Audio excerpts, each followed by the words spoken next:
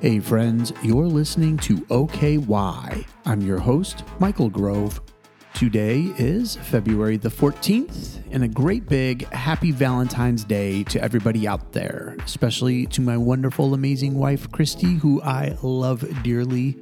Hope everyone, though, is having an awesome day so far. We are reading the Bible together, which is the best thing we can do together on Valentine's Day, because we are reading about the one who loves us the most. That's right. It's our Heavenly Father who sent His Son Jesus, which today's story is going to help us understand this better. So let's jump right in the book of Acts, chapter 9. Meanwhile, Saul was still breathing out murderous threats against the Lord's disciples. He went to the high priest and asked him for letters to the synagogues in Damascus, so that if he found anyone there who belonged to the way, whether men or women, he might take them as prisoners to Jerusalem. As he neared Damascus on his journey, suddenly a light from heaven flashed around him. He fell to the ground and heard a voice say to him, "Saul, Saul, why do you persecute me?" "Who are you, Lord?" Saul asked. "I am Jesus, whom you are persecuting." He replied, "Now get up and go into the city, and you will be told what you must do." The men traveling with Saul stood there speechless. They heard the sound but did not see anyone. Saul got up from the ground, but when he opened his eyes, he could see nothing. So they led him by the hand into Damascus. For 3 days he was blind and did not eat or drink anything. In Damascus there was a disciple named Ananias. The Lord called to him in a vision, "Ananias." "Yes, Lord," he answered. The Lord told him, "Go to the house of Judas on Straight Street and ask for a man from Tarsus named Saul, for he is praying. In a vision, he has seen a man named Ananias come and place his hands on him to restore his sight." "Lord," Ananias answered, "I have heard many reports about this man and all the harm he has done to your holy people in Jerusalem. And he has come here with authority from the chief priests to arrest all who call on your name." But the Lord said to Ananias, "Go. This man is my chosen instrument to proclaim my name to the Gentiles and their kings and to the people of Israel. I will show him how much he must suffer for my name." Then Ananias went to the house and entered it. Placing his hands on Saul, he said, "Brother Saul, the Lord, Jesus, who appeared to you on the road as you were coming here, has sent me so that you may see again and be filled with the Holy Spirit." Immediately, something like scales fell from Saul's eyes, and he could see again. He got up and was baptized, and after taking some food, he regained his strength.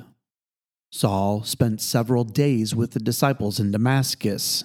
At once he began to preach in the synagogues that Jesus is the Son of God. All those who heard him were astonished and asked, "Isn't he the man who raised havoc in Jerusalem among those who call on this name? And hasn't he come here to take them as prisoners to the chief priests?" Yet Saul grew more and more powerful and baffled the Jews living in Damascus by proving that Jesus is the Messiah.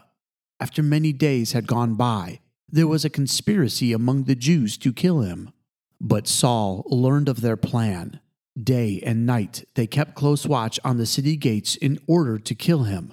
But his followers took him by night and lowered him in a basket through an opening in the wall. When he came to Jerusalem, he tried to join the disciples, but they were all afraid of him, not believing that he really was a disciple. But Barnabas took him and brought him to the apostles. He told them how Saul on his journey had seen the Lord, and that the Lord had spoken to him, and how in Damascus he had preached fearlessly in the name of Jesus. So Saul stayed with them and moved about freely in Jerusalem, speaking boldly in the name of the Lord.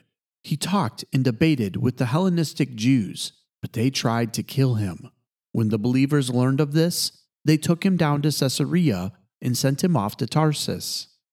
Then the church throughout Judea, Galilee, and Samaria enjoyed a time of peace and was strengthened. Living in the fear of the Lord and encouraged by the Holy Spirit, it increased in numbers. As Peter traveled about the country, he went to visit the Lord's people who lived in Lydda. There he found a man named Aeneas, who was paralyzed and had been bedridden for 8 years. "Aeneas," Peter said to him, "Jesus Christ heals you.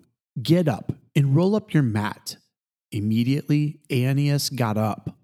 All those who lived in Lydda and Sharon saw him and turned to the Lord. In Joppa there was a disciple named Tabitha. In Greek, her name is Dorcas. She was always doing good and helping the poor. About that time she became sick and died, and her body was washed and placed in an upstairs room.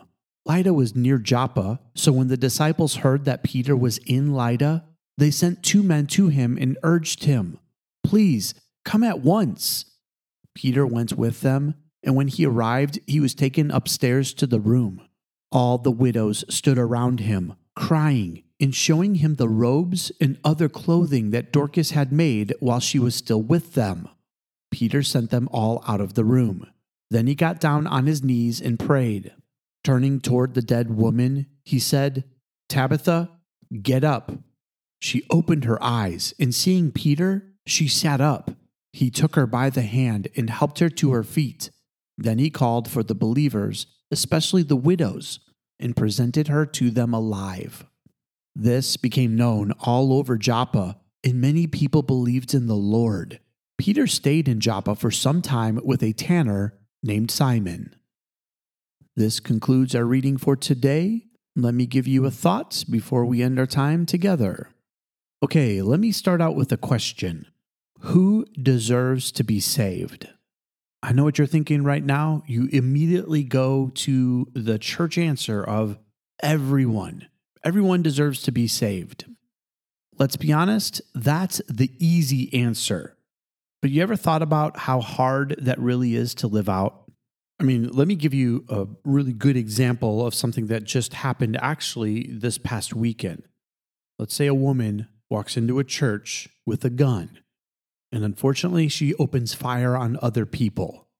Now, just so you know, most people would say, well, then she deserved to die for doing that. And to be honest with you, that's a really hard conversation, isn't it? Because there's a piece of you that when you hear about kids and other people around her, it's an easy answer to say, yes, they deserved to take her out. But then there's the hard question. Who decides who lives in those moments and who doesn't?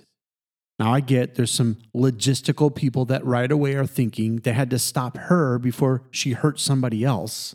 But at the same time, what if there was a way to save everybody else without her losing her life? Would you suddenly feel different? Would you say, hey, let's stop her without her losing her life, even though she had just taken other people's lives? I know it's a weird ethical question, isn't it? How do we reconcile saving someone who is hurting other people? Think about the scene for a moment. Saul was going around persecuting the Christians. He had just gotten permission from the Jewish officials to go into all the synagogues, pull people out of there, and imprison them if he wanted to. When Stephen was being stoned to death, Saul was the one standing right there approving of it. He was a murderer. He was someone who was willing to hurt other people simply because they believed in Jesus. If we didn't know how it all ended, wouldn't you think the easy answer would be, well, just get rid of Saul. Don't allow him to live any longer so that he can't hurt the Christians. Yet, that's not what Jesus did, is it? In fact, Jesus went to Saul. He didn't wait for Saul to figure it out or to find out who Jesus really is. Jesus presented himself to Saul so that he could understand the love of God. And then, in what seems like a weird twist of events, the man who was persecuting the Christians, approving of their death, and going around imprisoning people, becomes the biggest preacher in the New Testament. Listen, the other Christians couldn't believe it either. When he gets to Jerusalem, they're all afraid of him and they wonder, is this for real? Okay, so why do I bring this up today? Today's Valentine's Day, and I hope you have people that express their love to you. Not just romantic love, but the type of love that makes you understand how valuable you really are. And I have to say, even though I don't know every single person that's listening right this moment, at the end of this podcast, I will say these words: I love you and God bless. And you need to know that I start out every moment of saying these podcasts by really praying and saying, God, let these people know your love. And then, Lord, pour your blessings out on them. But this story should prove how desperately God loves you. That he would take someone like Saul, who is breathing murderous threats against God's people, and yet still find a way to grip his heart by revealing himself to them. Why? Because God loves them that much. In fact, God knew that if Saul could be converted, then he would become the most powerful force in building this New Testament church. So God reached down to somebody who didn't deserve it. He transformed him and then set him up to be the strongest force in building the church in that time. What does that prove? That God loves everyone. And not only does he love everyone, but he has a plan for them, even if they are walking in the exact opposite direction. See, God's love is so big and so deep and so rich, he would do anything for anyone to come and find him. The New Testament church understood that. In fact, let me read verse 2 again. It says that Saul asked him for letters to the synagogue in Damascus so that if he found anyone there who belonged to the way, whether men or women, he might take them as prisoners to Jerusalem. The way. This isn't some strange Star Wars thing. This is how the people of God were referred to. Before they were called Christians, they were known as the way. Now, there are a couple of different schools of thought and theologians around this word. First of all, you have this understanding they were called the way because they believed in the way God would lead them, starting all the way back with Moses and how he parted the Red Sea and caused things to supernaturally happen, all the way into their lives in that moment. They believed that there was a specific way that God led them, and people saw it and understood their faith, and so they were called the way. But then there's this other school of thought, and we see it throughout the book of Acts, that it was because of the way they lived their lives. They took care of each other. They had everything in common. They showed love to one another in such a rich way that it drew people in. You see, the whole gospel message is about the way God loves us. Even when we're like Saul, walking the opposite direction, spitting on the things of God, Jesus still is trying to make himself known to us because it's the way that we understand the love of God. Look, we've all done things we're not proud of. Paul would actually later write in the book of Romans that while we were still sinners, Christ died for us. See, he understood the love of God is so rich and so deep that while we were still away from him and against him, he was willing to prove his love so that the day we found him, we could be transformed. So God took this man who was anti-Christianity and transformed him. And that, my friends, is a perfect example of the one who loves you no matter what you've ever done.